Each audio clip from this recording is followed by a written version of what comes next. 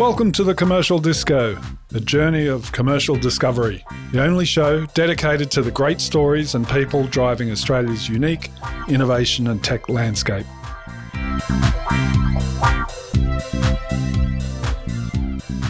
Hello, I'm James Riley. Welcome to the Commercial Disco. I'm here today talking to Nick Thurkelson, co-founder and chief executive of Brisbane-based AI company Max Kelsen. Welcome, Nick. Thanks, James. Great to be here. I'm going to try not to call you Max Kelsen because each time I've spoken to you, I think I am definitely going to call you Max Kelsen at some time during this conversation.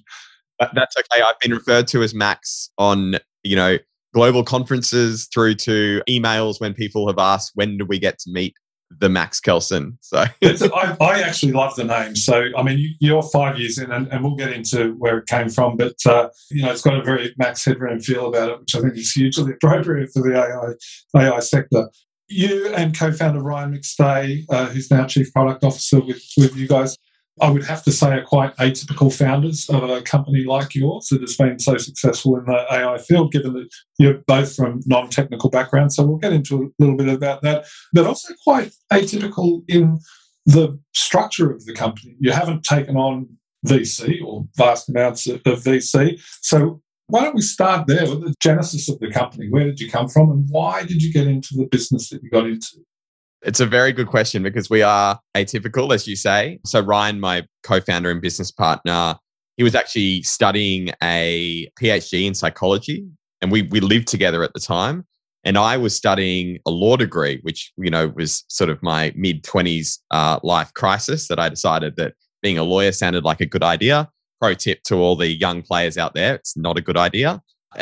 And it's sort of the observation that Ryan and I had both, sort of working in and around technology. I was sort of consulting for a number of organizations on their technology strategy and bits and pieces around cloud and things like that. And Ryan had been involved in technology during, his studies. Our observation was that many companies were collecting a lot of data at that time. It's this 2015. So we're sort of right in the boom of companies like Coles setting up, or Woolworths setting up rewards programs to harvest data about their customers. People are on this big data push. But what we saw was that whilst the collection of data was picking up, the application of that data or its use in things more than just a dashboard or business intelligence was quite limited. And that was the hole in the market that we wanted to go after, was to help businesses that had created these data assets actually use them to, provide some kind of value creating service on top of it. Okay. And you're effectively a bootstrapped organization. You founded in 2015, which is, I don't know, with the National Innovation and Science Agenda. It was when ideas boom, startup land really kind of came to life. So describe the company now. What kind of sectors are you working mostly in? How many employees? All that kind of stuff. Yeah, so we're just under 50 employees at the moment and a number of open roles, which I'm sure we'll talk about later, which hopefully will push us over 50 soon. In terms of sectors, we're predominantly focused on the healthcare and life sciences sector. So we've got, clients from top tier pharmaceutical companies all the way down to providers and public health systems and EHRs. But we do have an interesting business on the commercial side. We've worked with, great Australian businesses like Woodside. We've done a lot of work that's public with Domino's here in Brisbane, of course, the big banks and others. So we've got a really sort of interesting client book, but increasingly healthcare and life sciences is, our primary market that we're operating in. Okay, and when we talk about healthcare and life sciences, what are we actually talking? Where is the application of AI? And is it with public sector health or is it with, insurance sector health? Yeah, we're seeing the application of AI right across the sector. I think the observation of, and for us, we're very much in the delivery, healthcare delivery and side of the equation. So we're not really operating in drug discovery. We have research and a footprint in diagnostic technology, so genomics and companion diagnostics, which is really looking at will a patient respond to a certain treatment? And so that's an area that we've been interested in a long time and increasingly operating in. But a lot of our work is either logistical supply chain level, which there's lots of innovation needed from distribution, manufacturing, and the delivery of healthcare day to day, as well as in applying, computer vision to diagnostic problems like skin cancer and so on. So we've got this sort of emerging sector of software as a medical device or AI as a medical device is an area that we're increasingly active in as well. So there is a huge spread of application of AI in the healthcare sector. And as I said before, public organizations, the likes of the healthcare system here, as well as big private organizations, large pharmaceutical companies and private providers. Health insurance, not so much, but we have done a lot of work in sort of revenue cycle management, more around providers and software providers in the sector. Okay, let's talk about the business model just for a minute that Max Golson has. Now, correct me if I'm wrong, you've got an AI platform that I think you've described to me previously. It's sort of an 80% built-out platform, and then you have a services business that engages with customers and tailors that platform to their specific industry need or commercial need. So, and then using the services business effectively as the growth engine for building the business out. Is that about right? How does that platform work? Absolutely. So the platform that we've developed over the last couple of years here is really a best practice view of how to do what we consider high-risk machine learning in practice. And so I think the distinction there is if you're making a decision about whether a customer is going to churn from a telco or not, this isn't a particularly high-risk decision, right? If you get it right or if you get it wrong, in aggregate, that predictive power is useful to that business in that it might be able to reduce the number of customers that churn. But at a micro level, at a single inference level, it's not that important, right? But if you diagnose someone with a certain type of cancer using a machine learning algorithm, that micro level decision is incredibly important. And the amount of rigor that you need to put around ensuring that decision is made correctly is different to that of, say, a customer churn model. And this might be the same if you're making a credit decision about a customer, or if you're making a supply chain decision about, which hospital needs to get which medical devices to be ready for, trauma surgeries. These decisions at a micro level become very important. And that's probably the interesting evolution that we've seen ML and AI and something that we are very committed to is moving it from, something that's really used personalization, these sort of marketing or marketing technology, sales technologies, through to really replacing the sort of critical decisions that humans make. But that, as I said, requires this different level of rigor.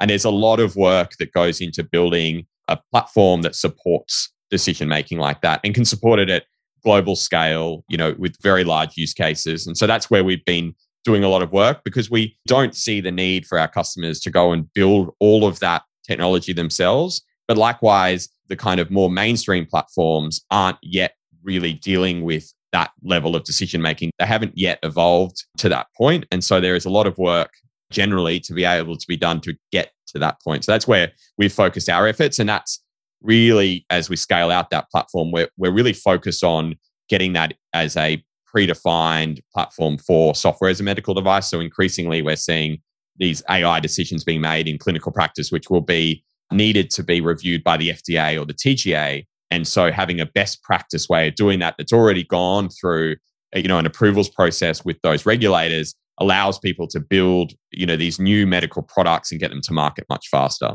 And presumably de-risk those efforts somewhat. Absolutely. So tell me this, you're obviously Australian-based in Brisbane. Are you able to sell offshore right now, that platform? And then how does, the services side of the business obviously doesn't scale in the same way that the software potentially can. So how are you evolving in that respect? Yeah, I'll deal with export markets first. So at the moment, a decent proportion of our business, round numbers, half of it comes from overseas customers. Our two big markets being North America and Singapore as the two hubs that we're mostly selling into now. COVID, in many ways, I think as an Australian business has been a real enabler. It's meant that I've got to spend less time on QF15, which has been nice, although I'm looking forward to seeing Alan in the skies again soon, hopefully. But it has allowed us to be much more of a level player with the Americans or with the providers in Singapore, because the tyranny of distance is no longer as important because everyone can get on a Zoom call at the same time, although I am now very used to getting up very early in the morning. So I think it's been a real advantage for us. But as those markets start to open up, we're already seeing it in Singapore. Singapore's more like Australia in how open it is, and it's going back to people being in the office and going back to physical meetings, where we're seeing the push for our customers to have someone there to be able to look after them as that expectation comes back that they can talk to someone physically. And so I think that if you think about the first part of COVID, where actually we all went to Zoom and that's how everything got done, for Australian businesses, that actually was quite a leveler. But actually, as we come out of COVID, particularly with our vaccine rollout where it is, we are likely not going to be able to go to those markets at the same time that those markets start to open up. And actually, so that kind of catch up will reduce, and we've got a gap that we've got to fill. And so that's something that we're thinking about a lot. The second part of your question is about the services business. Now, as you said, we're not VC backed. We've taken on a small amount of private capital, friends and family, but it's very small with proportion to our business. It's always been a conscious decision for us. We've to date really wanted to be the masters of our own destiny and take some risks and some big bets along the way. That may change at some point in the future, but it's certainly been a good thing for us to date. The services business, as you mentioned, it doesn't scale exponentially. It scales linearly and almost has diminishing returns because the more people you have, the harder it gets to manage. So that is definitely something that we are, I wouldn't say grappling with. We've got very clear strategies. There's a number of patterns across the sectors that we work in that we've been working on for a number of years now that we've seen rolled out to a few customers. And so the process is about productizing those, packaging them up, and allowing them to scale within those industries. But I think what the services business has allowed us to do is get really close to our customers, get really close to the problems that they're having. And then we've been able to build solutions which are, I think, much less obvious to an outsider, but much more valuable to an insider because they're really solving the critical problems in some of those businesses. Can I ask you a couple of questions, really? I mean, you touched on a point about running a business out of Australia, which is kind of interesting. So I want to get into that a little bit more. But at a very basic level, who are your competitors now? And I'm assuming that would involve, several or many bigger multinational players. And how many of them have approached you to acquire your business? Yeah, the competitive landscape for us is really interesting. And there's a couple of different sort of sectors we think about. In terms of a core machine learning services provider that builds machine learning solutions, there are a number of great Australian businesses that are growing that are sort of similar in size to us. There's some really big global private equity-backed organizations which are increasingly coming to Australia, but are very active in the North American and Singapore markets. The big four consultancies are increasingly active in this space, particularly Deloitte, I think, has been out in front in Australia, but the others not so far behind. So that GSI world as well is a competitor for us. We actually find ourselves often not competing with, but the tension with internal teams. Our client base is generally larger enterprise. And so there is an internal capability almost in every large enterprise these days in machine learning and AI, or multiple internal capabilities. And so understanding where, software like ours and a provider like ours fits is really important. And they can become not a competitor, but, we have to make sure that we're engaging those teams and that we're sort of accepted by those teams as being part of the broader team working on the problem. And then finally, there's always an interesting relationship with the likes of Google and Amazon, which we partner with very closely. But there's a tension there between, technologies we build and technologies they build and their professional services teams and our professional services team. So it is a very interesting landscape. Now, in terms of have we been approached for exits? Yes, providers across that whole spectrum have approached us. It's not something that we have looked to do yet in our journey. We think that we've got a lot of really exciting runway in front of us and exciting projects, and doing something like that now would probably undervalue the business because a lot of them are looking at us as a machine learning services provider. But as our product suite comes to market and comes to fruition, that will, fundamentally change the look and value of the business. So that's the journey that we're really committed to. And I think at the moment, I'd be interested if you're hearing this from other people, but it is an increasingly acquisitive market. There's quite a lot of money out there looking for things. And yeah, we have seen an uptick in that activity this year, definitely. Yeah, well, look, I would think so, just particularly in the market that you're in. I'm sort of wondering obviously you haven't taken on, you've done a friends and family round, if you like, but haven't taken on VC. As you come out of COVID, you've described this, there's a gap that Australia will face, but regardless, any kind of international expansion is going to going to cost them money. So is there any rethink on VC? Is there, like, what's the, without giving away without giving away trade secrets, where are you up to on that thinking? Yeah, look, your observation's correct. We know that we need to physically enter those markets that we're operating in. Otherwise, we're going to be challenged to grow as much as we want to in those markets. And we have product and platform that we're investing in. And, that investment at the moment has to be proportionate to the free cash flows generated by the services business. And so that is a limiting factor. So we're aware of that. I wouldn't say we've made any decision either way, but I wouldn't be surprised if we did execute a round to help accelerate some of those activities in the coming months. Okay, let's talk about talent. Yeah, my favorite topic.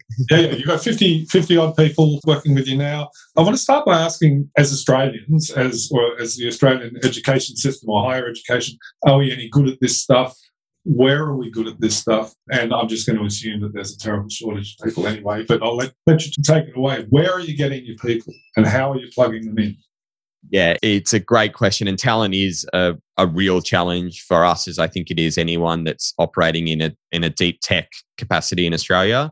I'm not going to sit here and say Australia is the best software producing nation in the world or anywhere close to it. That's just a fact. We have some brilliant talent here in Australia, but in terms of just sheer quantity of talent and seniority of talent and amount of miles in legs, markets like America are just so far ahead. And so this is a real challenge. I think that one of the challenges we have to think about plugging in Australia is that experience, that the number of people in America that have had exposure to hyperscalers, to global software businesses that have worked in major engineering teams and big engineering efforts is just, we simply don't have that sort of depth on our bench here in Australia, and we've got to work out how to fill that, because it doesn't matter how many really brilliant young people we have coming up into the sector, which we do, and I'll touch on that briefly. There needs to be the appropriate mentorship and guidance to help those people learn the skills that they need to be able to achieve the things that we want to achieve. And I see that as being a pretty critical gap for us here in Australia. And there's a lot of competition around those people. There are quite a number here, and obviously great businesses like Canva and Atlassian and Google's base in Sydney, et cetera. There are brilliant engineering people there. But in terms of quantity versus our aspirations, I'm not sure that we have what we need. In terms of, I think a lot of really brilliant young people are attracted to the software market. I think it's become a more attractive career proposition over even the last 5 years, particularly the last 10 years. And our universities are by and large doing a good job to teach the fundamentals that matter for good engineering. So for us, we're very focused on trying to find talent at that penultimate or graduating universities. We work very closely with UQ and QUT to identify and get that talent in early, doing paid summer internships and things to identify that talent coming through. But you've always got a break, because you can only have so many young engineers coming up as a ratio to seniors able to help them grow and mature in their careers. And that's generally where we find the pain point is finding those people that can help grow that level of our organization. Okay, well, let's assume that Brisbane's an attractive place to live, as we all know. Beautiful one day, perfect the next. So how do we get those people? I mean, through the pandemic year, I guess, people have had various strategies with the borders shut. But if we think these borders are going to be opening up in the next several months or year or 18 months, what should government be doing to make it more attractive or more accessible to get some of these people into the country? Is anything answer to that?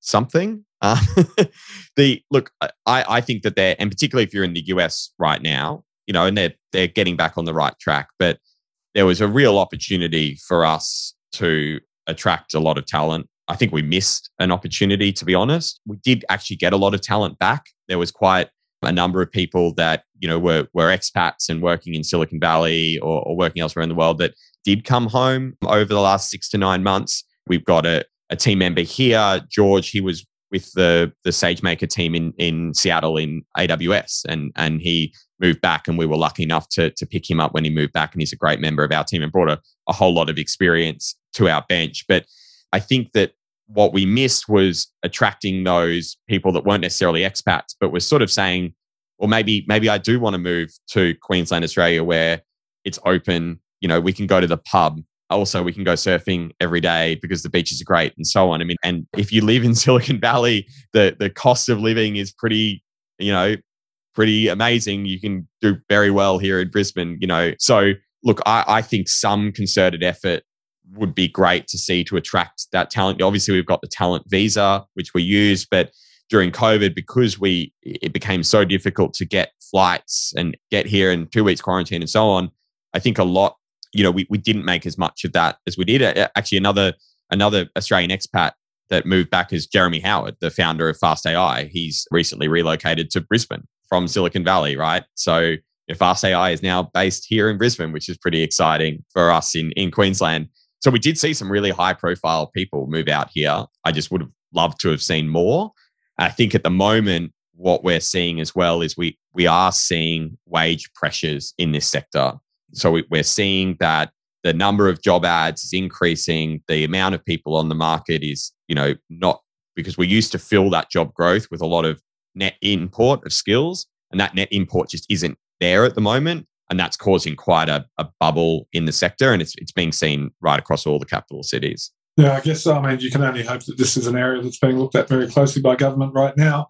I'm talking to Nick Thurkelson, the CEO, co-founder of Brisbane AI company, Max Kelsen. A couple more things that I want to ask you, Nick. Specifically, I suppose, well, one thing, do you guys work with institutional research at all? Like, are you involved in any kind of translational research out of universities or out of CSIRO or any of those? We are. So we've got, we're a partner in the RMIT Centre for the new ARC Centre for Automated Decision Making in Society. We're a partner in the CIRES ARC Training Centre for Information Resilience at the University of Queensland.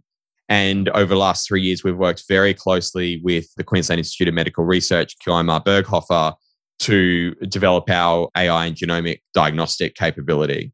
So very much involved in deep tech, which is, I guess, it's an area that we haven't always covered ourselves in glory as a country, getting that IP out of universities and into commercial products. No, absolutely not. And I think that, we've learned a lot in our journey, particularly with our colleagues at QIMR Berghofer, and I think that they've learned a lot on the journey as well, working in a partnership with a commercial organization and focusing on that translational piece. But, all those lessons aside, there's no way we could have done what we've been able to do with the business that we're building in the diagnostic space without that partnership. And it continues to be a very deep and very important partnership to us. So broadly, if I look at the sector, I think universities are getting a lot better at the way that they engage the private sector and the way that they look at translating their research. Their thinking has evolved just in orders of magnitude over the last 5 years, I think, which is really exciting because there is a huge amount of IP in those organizations, which is unique to Australia and absolutely should be out there being commercialized and putting us on the map. Okay, I'm going to ask you a couple of questions I ask everyone. It's basically what's government done well, and then what should it keep doing, and what government is not doing so well, and what should it definitely stop doing. When we look across the policy landscape, here's your chance to hand out some bouquets and brickbats. Okay, so what has it done well? I think that the focus when Malcolm Turnbull was PM and the ideas boom, but a lot of that legacy actually still exists. It still remains with us, which was to move to more, or a set of grants that were about engaging industry. So the CRCP projects was one that we are active in and were awarded a few years ago. An excellent way to get the likes of QIMR Berghofer and us close together to work on something. Likewise with the ARC linkage grants. So I think that just that tweak in grant structure to try and involve particularly Australian SMEs, it's not about, that IP then going to big international corporations. It's about being able to work with Australian SMEs to translate R&D and deep tech investment in Australia has been really successful and successful for us here at Max Kelsen. The other big nod I will give is to the Queensland government and previous Minister Kate Jones for setting up the Queensland AI Hub. Really, this was them looking at a meetup that actually I helped run, and my esteemed colleague who's now in Austin, Texas, Natalie Renz, created, which was a 4,000 person community just talking about building AI here in Queensland that was founded in 2016. They basically said, that's a great thing. Let's put $5 million into turning that into something that's bigger and being able to do more education and bring younger people up, sing about our successes more. So I think that's been it's ongoing. We're involved in that project, but it's exciting to see the state governments lean in. Victoria right now is on a pretty impressive streak of programs, which is going to be really interesting to see how they play out. But I think the strategy down there is really impressive, and Victorians should be really excited about what's happening down there. So they're probably the good points. I'm happy to go into the things that we're not as happy about. Well, why don't you give us some dot points? How's that? Yeah. Look, I know I don't think any of these are unique. I would love for someone in the government, in the federal government, senior, preferably the Prime Minister, to get up and say software is an important sector for this country moving forwards. We hear it about manufacturing and tourism and everything else. The world, I hate to break it to everyone, the world is software now. Everything is software, right? The biggest companies in the world are all software companies. And yet our policymakers seem completely incapable of saying the word software. So that to me is totally perplexing. And we talk about the technology sector as not an enabler, as sort of something that's, the language that's used around the technology sector doesn't reflect the opportunity that sector provides to Australia, over the next 5 decades, right? So I would just like to see us get our sector get the recognition and the impetus from, publicly from policymakers to say, yes, this does matter. Yes, this is important. And yes, as Australia, we are going to evolve from digging things out of the ground, which we will still do, and manufacturing things, which we will still do, but we will also build software and ship it to the world and export it and create a sector here for what is the most transformative technology we've seen in 100 years by far.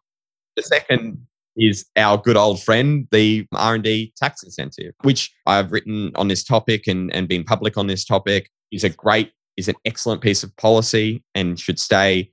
The main thing we need is clarity. And again, it comes back to software. There seems to be a view that software isn't R&D, that R&D is done in a lab or, done with physical things and can't possibly be done with software.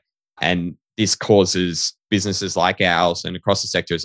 James, I know you've talked about a lot of grief and makes compliance cost and risk of accessing that program very high and undermines really the effect that it has. So, R&D, I think should stay. I personally, obviously think it should be expanded to include R&D focused software activities. If you're building a new feature for your internet banking app, that is not, R&D. I totally agree with that. But building a new big data technology is R&D, whether it's software or hardware. So I think that mainly the qualifications should be clarified so that the risk and compliance costs go down and it's easier to access. And I think it should be expanded to include, or to be clearer in including software R&D. Yeah, I don't think you're the Lone Ranger there. And you make a very good point about the Prime Minister having to say this stuff. Leadership comes from the top. Sure does. It's very, very influential. Look, we will start wrapping up now. I'm going to finish by asking you to put the crystal ball into effect. What does Max Kelson's next year look like? And what's its next 5 years look like? What are the priorities? What's the goal? Yeah, I think in the next year, we bring a number of products to market that we've been working on here for a couple of years, which is really exciting. And we see our platform evolve and particularly evolve into that software as a medical device space. Whether we see the geographic expansion into the US and Singapore in the next 12 months isn't clear to me yet. It's all going to depend on what happens in those markets with the vaccine and them opening up and what happens with our ability to travel. It's very hard to hire people and you can't sit across the table from them. I think it's the one thing that Zoom hasn't quite solved yet. The next 5 years, we would see ourselves absolutely being present in those regions. We'd see ourselves being a headcount significantly larger than where we are now, and increasingly seeing our revenue streams come from our product and platform businesses rather than our services business. All right, Nick Thurkelson from Max Kelson AI Software. Thanks very much for joining us. There's a whole bunch of other areas I wanted to get into, but let's draw a line through it there. Thanks, Nick. Thank you so much.